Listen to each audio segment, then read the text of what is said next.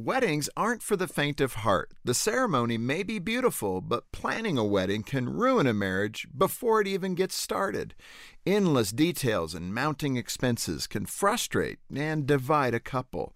In one national survey, a majority of couples admitted to arguing in some way about their wedding plans. You probably won't be surprised that money topped the list of disagreements, in particular, the cost of the wedding dress and flower arrangements.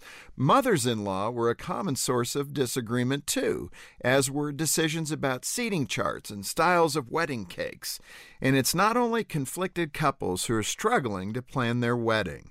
Stress can also take its toll on any relationship when a lot of decisions have to be made and a lot of money is involved. If you and your fiancé are up to your eyeballs in planning your wedding, remember two things. One, don't think of this as your wedding. Think of it as our wedding. Your ultimate goal should be for both of you to have a wedding that you love. Second, as memorable as you hope your wedding will be, remember that it's only the first day of your new journey together. Don't get your marriage off to a rocky start by allowing your wedding to become more important than your relationship. If you'll keep the right things in focus, your wedding will catapult you to a lifetime of happiness together. For Focus on the Family, I'm Jim Daly.